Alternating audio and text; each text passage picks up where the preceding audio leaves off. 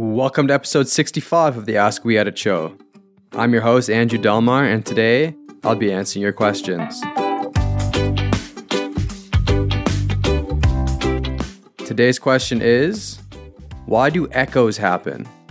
Echoes, also known as reverb, can be an annoying part of the recording and editing process. If you're in a room with poor sound absorption, you're at an increased risk of getting reverb. So why does this happen? When sound waves hit a smooth, hard surface, they get reflected back, making a duplicate sound. So if you're recording in a room with bare walls and no carpet, any sound that misses your mic will hit whatever hard surface is behind and come back and hit the mic a second time, resulting in reverb. Most rooms will be big enough for reverb to be noticeable, but a smaller space won't result in any reverb as the sound waves reflecting back will just mix in with the original sound.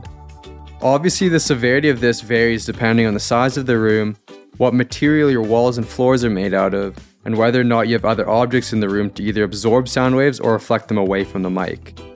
It's always a good idea to keep an ear out for reverb, and if you're getting any, to implement some easy fixes like hanging acoustic panels, or soft material if you're trying to save money, or getting a reflection filter, which I covered in a previous episode.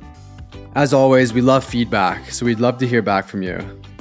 If you have a question that needs an answer, please head over to weeditpodcast.com/ask and leave your question either through the available form or voicemail. Otherwise, check us out on Instagram and Twitter at weeditpodcasts and our blog at weeditpodcast.com/blog for everything podcast related. See you tomorrow.